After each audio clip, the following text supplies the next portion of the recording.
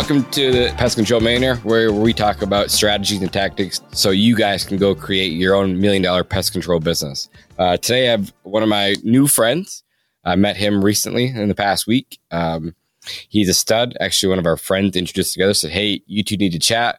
You need to get Jared on the podcast. And so I said, absolutely, let's connect. Connected with him just as I was leaving to go to dinner. So I reached back out to him, like, hey, you really want to do this? He said, heck yeah. So Jared's a stud. He's got a hell of a company going on down there, but I'll let him tell you more about it. Again, Jared, welcome to the show, and I'm happy to have you here. Yeah, thank you, Jonas, so much for getting me on, man. I really appreciate it. Met you down there in Tampa at Pest Daily's event. That was a great event, man. It was great. So anyway, Jared Lajaunie, I'm the founder and owner of Lajaunie's Pest Control. We service all of Southeast Louisiana. We do what we call a bayou region. We service New Orleans, Baton Rouge, and the North Shore or Slidell, Covington area of Southeast Louisiana. We've been in business 15 years now, and we've been fortunate enough to scale to about 65 employees. And we have a BHAG, man, a big BHAG. We're trying to get within the next 7 to maybe 8 years where we got a BHAG of 25 million. So we have a big goal we're shooting for. I love it. Why don't you take us back? So Jared, if you were in high school, right? You now are sophomore, junior in high school. Who was Jared back in the day? Oh man, a junior high school, man. That is a good question. I played football in high school, right? But I wasn't really very good, so I wasn't a jock. But played football just because I think all my cousins and everybody did. So I kind of just played football. I actually dropped out of high school in 11th grade, actually. And actually started with Arkin when I was 19 years old. Aha. Got it.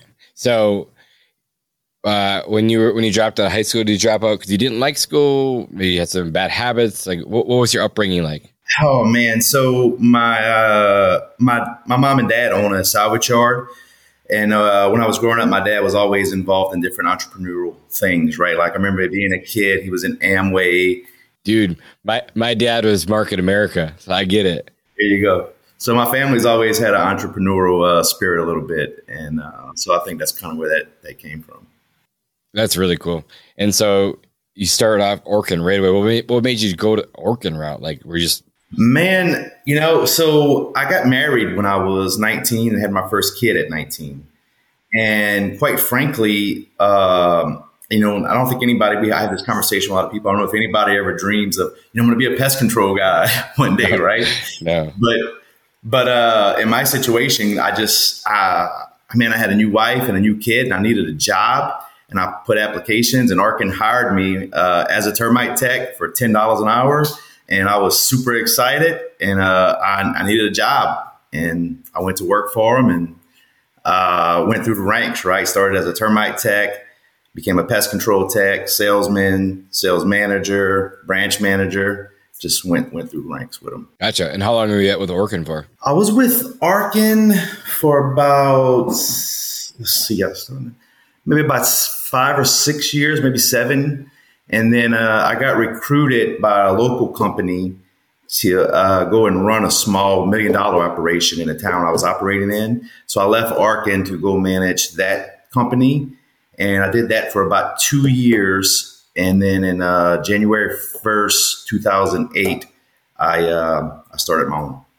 Gotcha. So the transition from Orkin, obviously you learned a ton working from those guys. You brought that experience to the next company. What made you leave Orkin to go work for that smaller local company? Man, you are asking some questions that are so. I have to throw this out before I get into the real answer because I'm so thankful for Arkin. I wouldn't be doing what I'm doing today without Arkin. They're industry leaders, and every branch is different, and it all starts with leadership, right? It rises and falls with leadership. However, I won't get too much into details of it because at one time I was an Arkin guy. I drank the Kool-Aid. Like I was all Arkin, like lived, breathed it, and fought for it. But there were some things that happened I won't dig into that I didn't find had high integrity, and I did not like in that particular branch. And it persuaded me to take this other opportunity, leading this other small company for a very huge pay cut, to be honest. That was my next question. I'm sure you took a massive pay cut to go work for that company because they're relatively small. It's funny how God lines things up, because I don't think I could have ever done what I'm doing now and starting my own company if I wouldn't have had the experience of completely running another company for somebody else. Because although Arkin taught me a lot, I probably learned more in 2 years about actually how to run a business from going to that other small company. Even though it was a huge pay cut, it was much more valuable in the long run for me. Explain that to me. So, like, give me some tangible items there. Were you running the P&L at that point? Yeah. So at Arkin, at the branch manager level, you are turning in P&Ls, some business stuff. But when you're with a big corporate carpenter, you're under the umbrella of that company, right? You have a big budget, you have a regional manager, it kicks up. You have a bunch of help, and I mean, you're working for a conglomerate, right? When you go to $1 million company, you're it. So you're doing everything, right? You're dealing with the employees. This company was one of them old school companies. They didn't even have KPIs. He wasn't even doing a P&L. I had to create all that, like probably no software, probably all on paper and pen. They had no software. Everything was paper. There were no contracts. I think at the time that company, they were like still $20 a month, and the techs were scheduling, and if somebody was like, "Oh, don't come today," they were like, "No problem." My skips. It's a long story, but anyway, it wasn't the best. We over the years we got it turned around in that small company, but when we got there, it was much different than Arkin. That's all I can say. It was hard learned lessons that really helped me when I started my own company. For sure. So you worked there for 2 years. Were you able to grow that company as you were there? Yeah, we were able to scale that one to, I think, about 2.5 to 3 in that 2 year point. And they sold many years back now. Gotcha. I'm going to switch it up for a little bit because I have a question, and we're in a good spot. I have a question from a listener, and he is 33 years old. He's been working for this company for 5 years. Kind of what you said. It's kind of old school. There's no systems. There's no KPIs. Owner's thinking about retiring in 5 years, but he's stuck. He's ready to bootstrap his own. Go and start, he's got a kid, got a wife. So I said, do you have any money saved? So he got a little money saved to go do this. His wife makes good money, so financially they're okay. Does he wait? And the question was, does he wait the 5 years to buy his current employer out? Or does he go hustle his way through? I said, I'll let you answer this before I give you my response. Can I thank that guy for that question? I'm going to try to not be too long on this, but he's really just hitting on my heartbeat. Like, one of the things I love to do is try to encourage other entrepreneurs because it's been so life-changing for me. So I don't know his opportunity to buy out the other guy or what that is. If I knew more details, I could explore that. Yeah, they're roughly like 600,000 to 800,000 revenue. Yeah. So, I mean, if he has an opportunity to negotiate that and make that happen, it'd be a great jump start for him. And if the guy's willing to work with him and he can go that route, great. But it's been my experience, especially if it's a family-owned business, man, that's going to be difficult. Negotiating that, it could just be a cluster. And, there's a lot of stuff I'd have to know before I could really tell him to do that. So I'm going to go this route, not having all the information there. I'm going to say, just do it. Go for it. It's going to be hard. It would be worth it. It's going to take longer than he thinks, cost more than he thinks, and be much more difficult than he thinks. But, you have to do it. You have to jump out there, man. If you're ever going to break through that ceiling, you have to take those chances. You have to jump. It's scary, but you have to go for it. I never forgot when I was first going into business, I went and talked to my pastor, and I was so scared. I was like, man, should I do this? Should I do that? And he's like, Jared, if you take this and you go out on your own, I cashed in my 401k from Arkin and bootstrapped it from the ground up, right? That's how I got started. And he was like, if you fail, what's the worst thing that can happen? And I was like, man, well, if I try this and I fail, the only thing that happens, and when I really thought about it, is I'm right back where I was at. I can go get another job with Arkin or Terminex. So if I fail, basically I've been pretty poor most of my life. And if I fail, I'll just be poor again. I'll just still be poor. Not a whole lot to lose. there, right? The best thing that can happen is you try and you push through and you have success. And man, the older we get, the more difficult it is to have that ambition to push forward. So you're 33, man, do it. Go for it. It's going to be hard, but man, get it. Go try. At least try. You'll at least sleep better, even if you fail, which I'm not saying you will. But even if you fail, you'll feel better having tried and failed than never tried at all. I love that answer. And this kind of ties us right back to where we left off. Now you're at this small company, did $1 million, got a 2.5. Now you're going to say, hey, I'm going to go start my own. Again, we know how hard it is from day one. Like those first 2-3 years are brutal. Walk us through that, because this is right where he's going to be at. Yeah. So, I mean, man, the first days, right? You go buy a used truck, you throw some magnets on the truck. You don't have a lot of money. So, I mean, you're really bootstrapping everything. That's really where it gets tough. And then you go from having a paycheck to where if you don't create some money, you have no paycheck. So it's scary. But I tell you what, it's one heck of a motivator to go and do it. And if you have a wife and a kid, man, it's so scary. But you're either going to do one thing. You're either going to succumb to the fear, or you're going to be super motivated and you're going to go out there to get it. And you can either let the fear shut you down, or you can choose to use it as motivation and go out there and grind. But what I've done is, I hit all the, in Louisiana, it's a law that you have to have a slab pre-treated before you build a house. So I really just relentlessly called every contractor in my town and basically begged them to let me do their pre-treats. No kidding. And door knocked every day. When I was with Arkin at one point, I worked with a door knocking team. And so I had a lot of experience door knocking, knowing how to door knock. So for the first year or two, I did it just like I was taught with that splat team back in the day. I didn't have the money to hire door knockers, so I personally door knocked. I know you do some door knocking. So, I gridded it out. I had the maps. I did it, right? Door knocked, hung door hangers, stopped at every business. You know the story, man. You really just got to wake up every day, put your uniform on, even when you have nowhere to go, and find somewhere to go, and just do that every day until your phone starts ringing so much that you don't know what to do with it. Right. So your first year, you're hustling. At what point does it start to get a little easier on you? When did you get your first technician? Man, first of all, hire your first technician. Don't do nothing but make it harder. That's when your problems start. Is when you hire your first employee. It's a grind until you get to that point, but it's actually easier when you're by yourself. Once you start hiring your first employee or your first people, now you're really starting to have fun, and it gets really hard and complicated.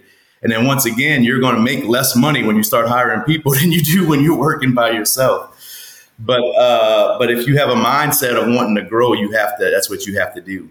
Right. And for me, I really had a conversation of, am I going to be a one-man op, or I'm going to scale? And for me, it was the fear of, I can make a good living as a one-man operator, but if I get sick or I get hurt or something happens, I am this company. And if something happens to me, I have no company. I'm over with. So that fear drove me to scale and hire employees. And probably when I was about at, I want to say maybe 350 or 400,000, I hired my first employee. And my first employee actually was an office manager, because that was my weakness. I was good at sales and technical and operations. I was weak at the office manager. So my first hire was an office manager. I love that. And now here's the second question to respond to what you said about hiring your first employee. Is it easier to run a big company, or is it easier to run a small company? So it's easier now, today, like right now, like this year. Okay. It's still very hard and very difficult. I don't know if it ever gets easy, right? As long as you have the weight and the responsibility of it, it's always going to be some pressure and it's going to be difficult. But yes, as you scale, if you do it the right way, if you put the right people in the right place with the systems, if you're able to disconnect yourself from your business and actually manage it from a high level and pull yourself out that day to day, which is very difficult for founders, and any founders out there know what I'm talking about. That's one of the hardest things you can do. If you can do those things, it becomes easier. If you can't, it'll just suck you in deeper and deeper, and it will feel like it's just getting harder and harder. Does that make sense? Sure makes sense to me. I agree with you, because again, at this point in my career, it's way easier to run the business than it used to be as a smaller company, where people think like, oh, it's so hard. Like, why would I want to get bigger? It's going to be even harder. For a while, like you said, Jared, it is harder to get to a point where you start getting some infrastructure and develop some really good people and get the leaders in place. And it gets a lot easier. Again, we still have struggles, like you said. Our problems are a lot bigger than they used to be. They cost us a lot more money if we do make mistakes. So there's things like that. But I agree with you. Now, when you're building your team out and you're going to scale, what have been your most important key hires for yourself? For me, along the way, my second hire was a termite tech because, that's hard labor and I didn't want to do it anymore. Right. In Louisiana, we do a lot of termite work. So at the time, it was a lot of digging trenches, crawling underneath houses.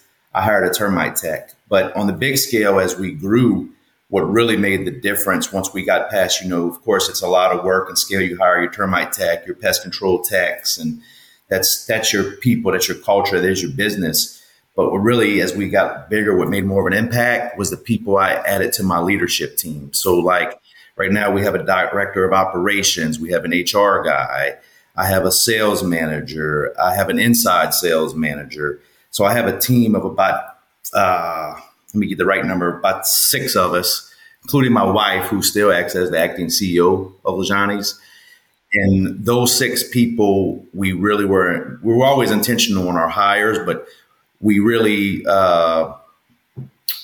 our time to get the right people in those seats, and having that leadership team and empowering them made the biggest impact in helping us scale and making it easier, quite honestly. So you said seats. You guys follow like EOS or something? We do follow EOS. Yep. Yeah. So do we. Definitely one of those game changers for us too, right? Did you hire an implementer? Dude, yeah, we did. I'm an EOS fan right now. They call me the visionary. So I'm still learning how to be a visionary. But like most true visionaries, when you first get into EOS, which I'm a big fan, I recommend it. It's terrible because for me, it didn't move fast enough. It tried to put me in a structure, which I hate, right? And it held everyone else accountable. So it took me a couple of years to really buy into EOS. But over time, I wish I'd have started earlier because it really did help us have structure, hold accountability in our team, and help move us forward. So I highly recommend the EOS program. So your wife is acting CEO and you're president / visionary? Yeah, that's pretty much it. Yeah, she's the integrator. I'm the visionary. She's the integrator. Gotcha. And what roles are you over? Do you have any role, like any seats that you're over still? Not right now, man. I recently kind of pulled back out of the business, and probably for the first time in my life, maybe in my life, or at least since I started my company, I kind of just for the last 6 months kind of pulled out and been like doing some waking up, like reading the 5 a.m. club. I'm waking up at 5 o'clock. I'm working out. I'm reading my Bible. I'm meditating. So a miracle morning. Yeah, I'm joining like a bunch of social groups. I'm getting out and networking, kind of doing that kind of stuff, and not really in the day-to-day of the business. I still meet with my leadership team once a week, and I'm in those meetings. But that's about it. And I still meet once a week with my wife. We do a one-on-one, the same page, kind of share my ideals and the direction I want the company to go. But I'm very fortunate as of this moment, I'm not in the day-to-day right now. That's awesome. Good for you. Congratulations. He said you're starting to network a lot more, getting your face out there, probably while you're doing some podcasting. What's the take on that? So I just, I don't know, man. I just enjoy the networking. So like I joined the local Thibodeau chamber. I saw that. Cool. I joined the BNI group. I'm joining entrepreneurs organization, EO. We just got into, or I think we're about to go in another group called Associated Pest, which I'm really excited about. We hired a director of operations who used to run a small company in Baton Rouge that sold out to the big boys. And he was in that Associated, and he's excited we're getting in that. And just a way to still be able to contribute to the business and network and help build our reputation. And also give back, like being on the chamber and other organizations like that. I'm able sometimes to find some young entrepreneurs and mentor them and help them. And I really just enjoy doing that. Me too. I love that. Well, one of my favorite parts about this, about where I'm at today. We were at the energy event last week, and there's a lot of great speakers. What was your top few takeaways, would you say, from that conference? It was being in the room with those people, first of all. I mean, you were there. It was what I found to be the giants of our industry, right? I mean, they had, the Truly Nolan CEO in there, Sertis, you were there. I mean, these guys were doing 100, I think one guy, $170 million in revenue. And a couple of guys I met doing 25, 30, $40 million in revenue. So it was really cool to be in the room, and I did a lot more listening than talking, right? Like I was just absorbing it. So I had it was inspirational, a lot of motivation, and just a lot of ideals. But I found like everybody kind of said the same thing in a different way from that conference. They all just said integrity first, which is one of our core values in Lajaunie's, and we take it serious. Love your people, build into your people, help them in their career, grow them, help them have success.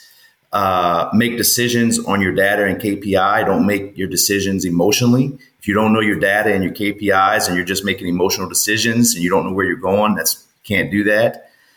And then something else that was said that stuck with me too is, although we want to love our people and build into them, a weakness for me has always been holding on to the wrong people too long, because I just love people so hard. Most of us as CEOs are that way. Yeah, I'll just love people. So Seth said, that's you want to do that.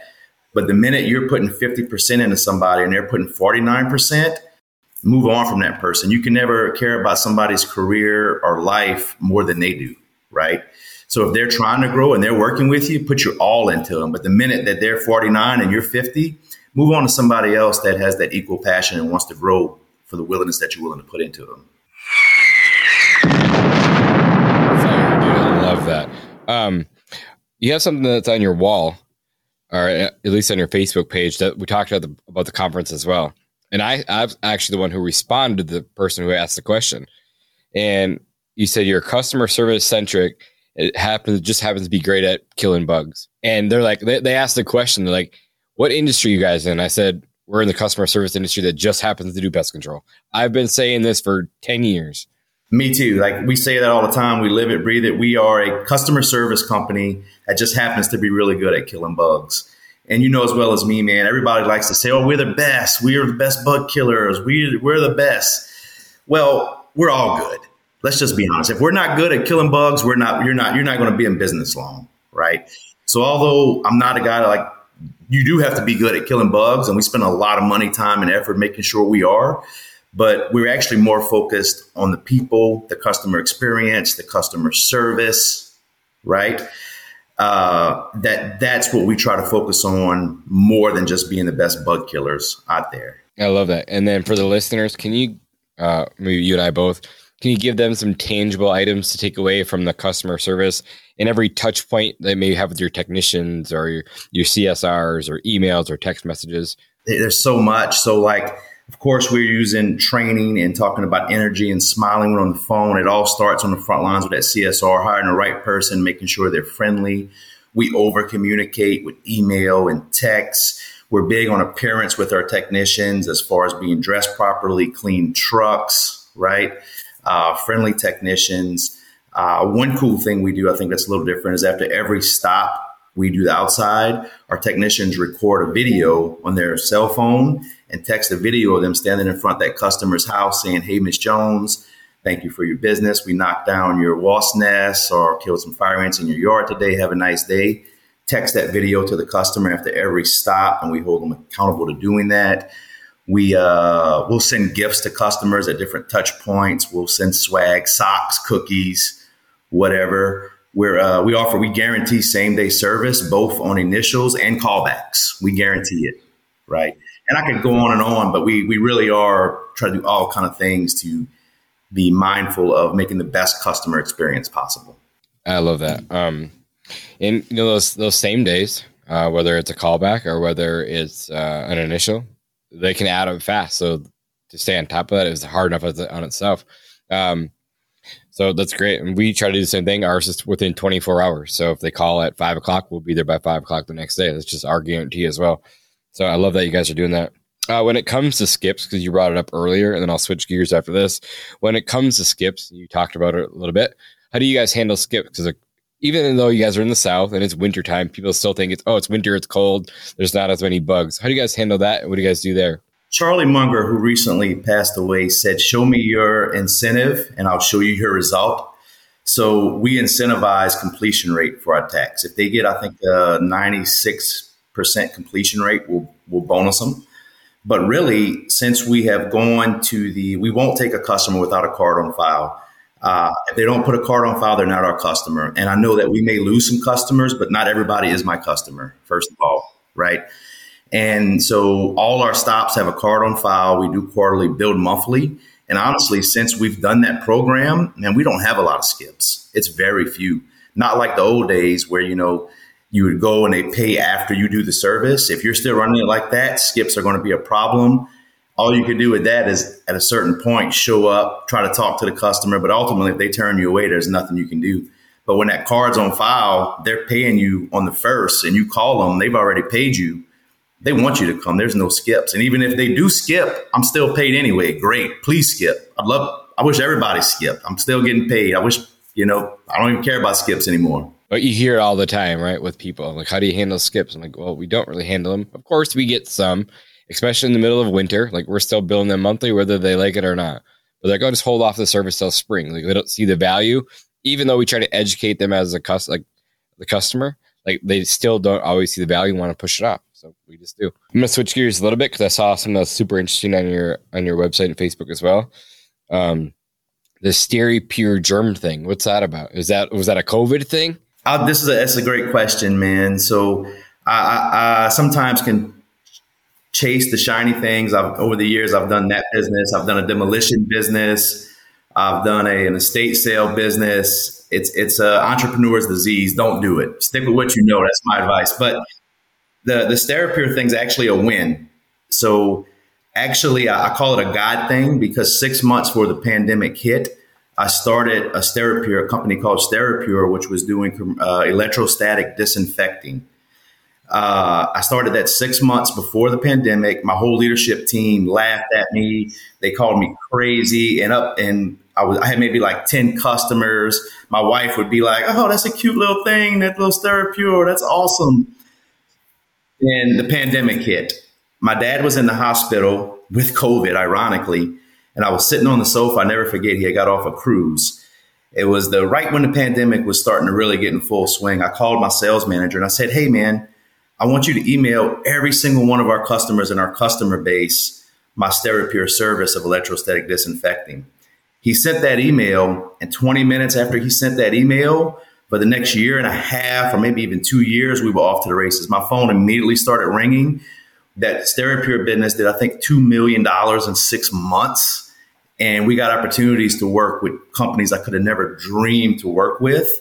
And it was just a total God thing. I can't take credit for it. It was amazing. It's died off now since the pandemic's died. We've kind of just it doesn't do much of it anymore. But during that season, man, it was just amazing. It was like being, we were ready to go for anybody else. So I always say it was like being the only pest control company in your town for like a year. Imagine if there was nobody else but you that could do something that was in high demand for a year. That's what we captured with SteriPure in a season. It was amazing. Yeah. What are the odds of you starting 6 months prior to the pandemic, not knowing else? That's you wild. Wouldn't believe me, but I'm a Christian. I'm a praying man. I literally had a dream. I'm not joking. I know that sounds crazy and I'm not trying to be all like out there, but I literally had a dream. Started it, took a lot of slack, and then 6 months, and we were ready to go, right? We had the infrastructure, we had the equipment, I had a backlog of product, we had our marketing, we had a website. So we literally were prepped. And this was before anybody else was doing it. There wasn't even a thought of doing commercial disinfecting.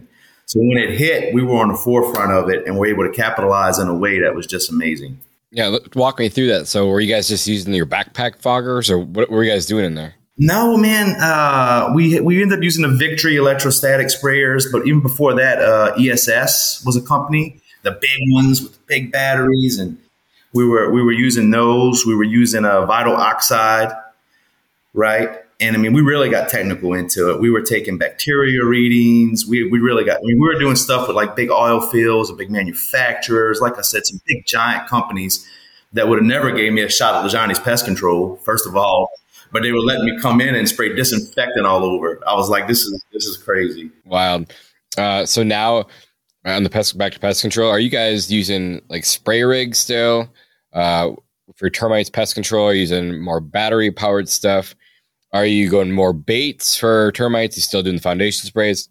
Yeah, so we've gone through the whole gamut of all that, but as it sits right now, where we're staying, we're mostly using the flow zones backpacks for the outside for perimeter pests, and mostly Trelona ATPS on the outside. We still do have the ability to do liquid. We'll spot treat liquid, but we 95% of the time are just trying to run Trelona ATPS with the yearly annual renewal. Yeah, well, we own 3 of those injection machines, and we used that for a while. We still have them, and we'll use them sometimes. But yeah, the reason I bring that up is because I was a termite tech when I started, remember? And there were many days when I was out there digging trenches saying, man, I wish somebody would have, they got to be an easier way to do this than physically digging this trench. So when they came out with that injection machine, I was all over. I was like, I remember digging these trenches. I'm going to get my guys these injection machines. And they came with their own challenges, and we don't use them so much right now. But for a season, we really were heavy in doing that injection machine. Yeah, that's cool. For marketing purposes, for maybe someone just starting out, or maybe they're at their first $1 million revenue or trying to get there. What marketing tactics have you guys been using, and what's been working really well for you guys in your area? Marketing, there is no silver bullet. Everybody's looking for that Hail Mary or that silver bullet. Nothing exists. It's everything. If you're going to truly have success, you have to put in the work. You have to constantly be watching it, constantly changing it, constantly watching what's happening with it. It's very difficult. But to something more practical, I guess, digital, right? We do a lot of GLS, a lot of Google ads. We do a lot of social media, and that's probably where we get the bulk of our leads from right now, is from those efforts. But, we're also combining that with billboards, TV advertisement. We wrap all our trucks. We have customer referral programs. We have employee referral programs. We have salesmen that just hunt, right? So, and to have the success, it takes all of that coming together and into one thing. There's not one thing that's just gonna get it done. Yeah, for sure. Jared, you're an absolute beast of a dude. And I can tell. And we haven't talked a lot in the past, but I can just tell you're someone who gets it, right? Did you hire a coach early on? Were you figuring this out mostly yourself, or did you find someone? You were asking the best questions, really. Because people, like, again, I don't need to cut you off. People see this and they're like, man, this dude has 60 employees.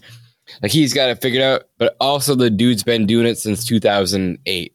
Like, so you see the success now, but he's gone through, I have gone through so much shit to get to where we're at today, right? But I went out there, found the coach. I found someone to teach me the right ways. Tell me how you figured it out. So we didn't make our first million. It took us 9 years to make our first $1 million with Lajaunie's. Okay. And that was the hardest thing that I ever done, is going from 0 to 1 million. It took 9 years. Very difficult. No coaching. I was young, full of ego, and thought I knew everything. And man, it was probably the hardest part of my life. If I'm just going, and most entrepreneurs, man, if you go into it, do it, but it's hard. I often say, if I knew how hard it was, I might have not done it. My ignorance was my bliss. But one of the most impactful things I ever did is my wife came on. We joined a mastermind group and started learning from the mastermind group. Got around other people having success, learned from them, and then was open-minded enough to listen and actually do what they told me, and realize that they were smarter than me, because they were, and start implementing some of the things that these other very successful companies were doing. And now from there, we make it our business to go to these, like we were in Tampa at Energy, we go to Pest World. We stay around people that are learning, and we're constantly learning. And we didn't always, but today, yes, now I do have an EOS coach. I have a business coach. I do have coaches, right? And we listen to them. And no way we'd be doing what we're doing or where we're at without having surrounded ourselves with people that were doing bigger things than us, and bringing in a coach and having open-mindedness to listen and do some of these things that these coaches are telling us. It was a big part of our success. And I love that because sometimes pride can be expensive, right? And I see a lot of these business owners, like you said, old school, super prideful. They know the ways, they don't want to change, and they're stuck at 250, 500,000 revenue. They never break through that. But it's having the willingness to say, hey, I don't know. I need help. Let's reach out to some of these dudes who are actually doing it, which you did, obviously, and very proud of you for that. And just saying, hey, I'm actually going to implement what these guys teach me because they've been there and done it. Yeah, I remember when they first talked to me about, because we were old school too at first, right? We were monthly, and we were not getting cards on file. Just everything that you do when you're young, you don't know any better. And I remember even being so scared and thinking, man, I can't switch my customers to quarterly. I can't ask my customers for a card on file. It was all fear. Fear is a liar, right? As a matter of fact, I've been there so many times now that when I hear these things, even though they scare me, I run towards what scares me. And my blessings are on the other side of running towards the scary stuff. So I don't let the fear stop me anymore. Does that make sense? I couldn't agree more. Like, you always have those, you have the one little guy in your shoulder telling you not to do something. You have the other guy, the little voice on their side saying, go after it. I tend to lean on the guy that says, don't go do it. Because I know that's my little bitch voice, quote unquote. Like, lean into that guy. And it, as hard as it may sound, and it seems it's true, but that's where you get your confidence from, those small little wins. Yes, sir. What is, and everything looks shiny and great now, but what are some of the biggest challenges Lajaunie's ever been through, or maybe you on a personal level too? So many challenges along the way, right? You're going to face all kind of challenges. Employee theft, right? You deal with that. Hiring your friends and family and not knowing what to do and losing a lot of friends along the way. No, really, right? They don't talk about that, but we all hire our friends and family, and you lose a lot of friends along the way. I have a family member that I hired. I mean, very, very close relative, like as my brother. Don't talk to him anymore. Yeah. And then the personal, I'm blessed to work with my wife. She's a big part of our success. I mean, she's incredible. She's an amazing, she's brilliant. She's amazing. Really, she is. But for many years, it was a huge challenge to negotiate our marriage and our personal life while simultaneously running a business together. Very challenging, right?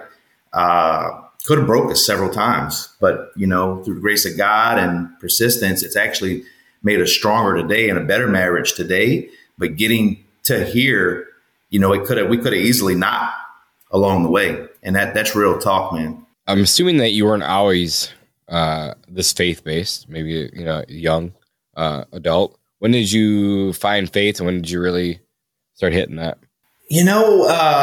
So I, even from a young age, I would say that faith, but I kind of got away from it for most my teenage years and into my 20s. So probably when I was about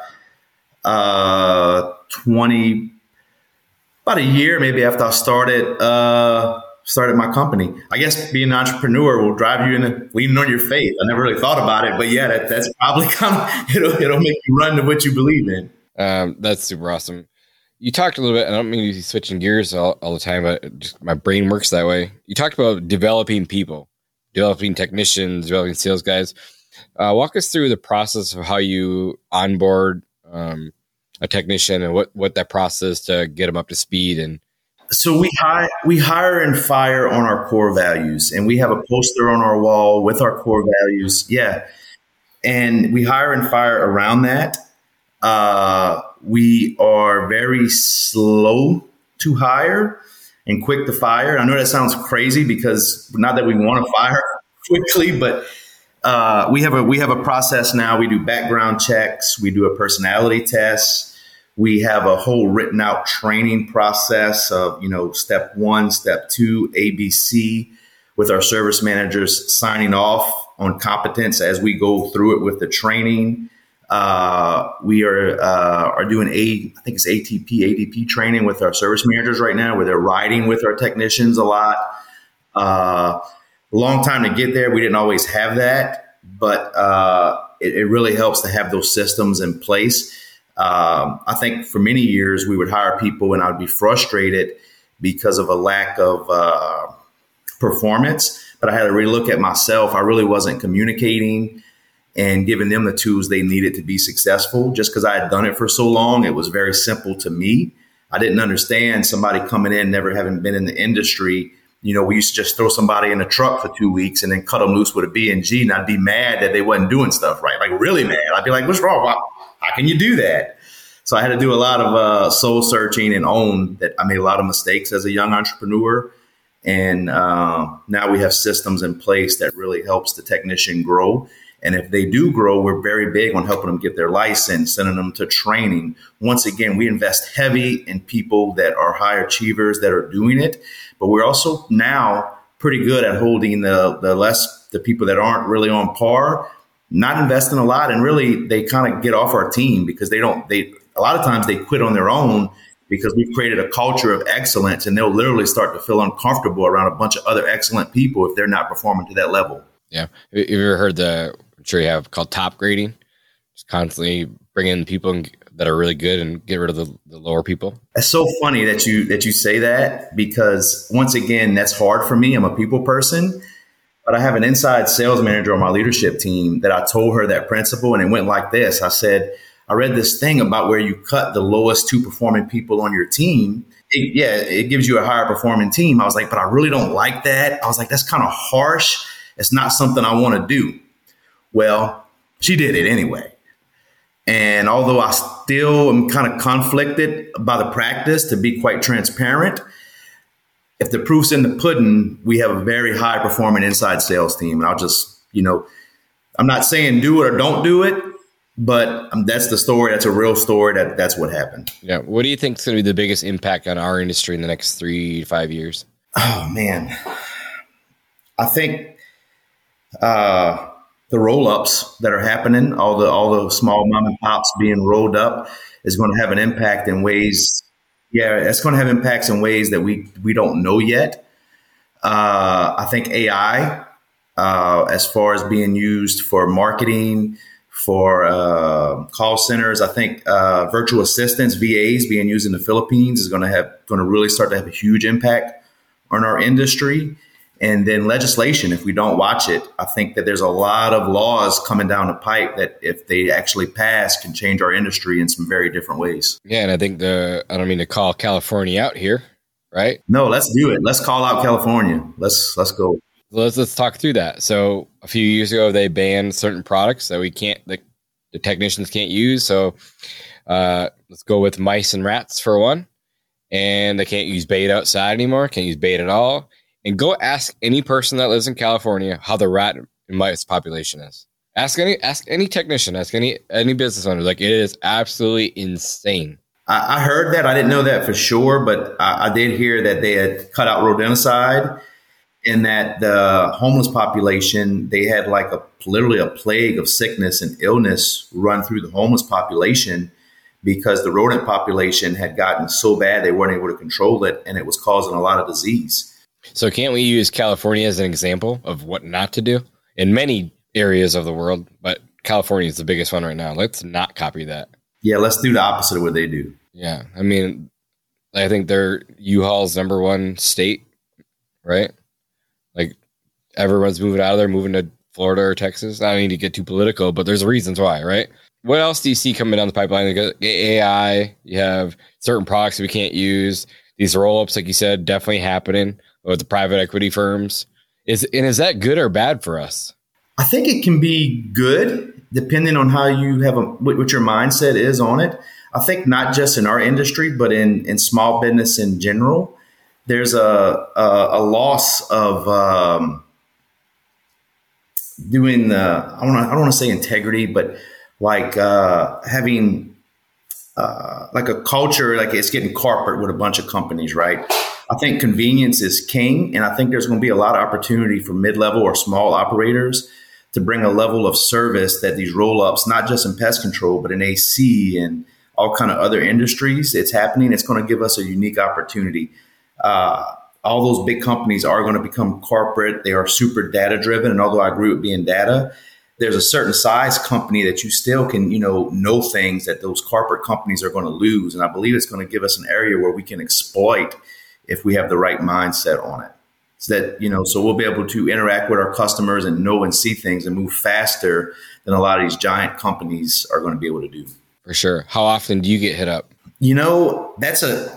So I'm in a mastermind group that was in Tampa, and I'm in there with some guys, some of them smaller than me, some of them bigger than me. And they all are like, yeah, we're getting hit up by P&Es and we're getting emails every day of people wanting to buy us. I tell you the truth. I'm not lying, Jonas. I've never been asked, talked about, or approached by P&E or asked to bought out in my career ever, not once. And I'm cool with it, but when I'm around some of these other my friends, I'm like, man, are we doing something wrong? And I don't think we are. I just, it's never happened. But I know it's happening to a lot of my friends. I'm one of them. It's an email or a phone call once a week, if not twice, over and over and over. It's like, yeah, we don't. And maybe it's my market. We're in Southeast Louisiana. We have a lot of, hurricanes and floods, and there's a lot of, a lot of hoops down here. Yeah. Yeah. You have a great market. And you kind of talked about it a little bit in the very beginning, but what does the next 5 years look like for Lajaunie's? I know you have some big goals, some BHAGs, but for the next 5 years, what is that going to look like for you? Yeah, so we do have some big goals. We're trying to grow. We have a growth mindset, and we don't have any intention of selling. That's not because you grow a company one way if you're planning to sell, another way if you're not, and you have to know which one you're doing. From day one, when I started this company, when I sold my last one, that was the number one question that my mentor asked me. Are you growing this to keep it, or are you growing it to sell? In whichever way you decide, it's fine, but they're both going to be grown separate. Two different ways. Absolutely. So we're growing to keep right now. We're just focused on growth, and we're going to be expanding within the next 5 years into 2 other markets. We're going to be expanding eventually into the Gulf Coast of Mississippi and into another market in Louisiana. Cool. Have you thought through how you're going to open in those markets? Are you going to send a sales guy there? You're going to send technicians there? Are you going to buy a small company? What's your thought? Man, so we've expanded into territories in the past, and we've done it. We talked about this a little bit, yeah. Yeah, so we've done it different ways, and as you learn, as you do. And so in the future, as we expand, we're going to do it different than what we've done in the past because we've learned. So in the future, if possible, we'll look to make small acquisitions. But in my experience so far, that can be very difficult. I've tried to make several small acquisitions. I've never been able to put one together.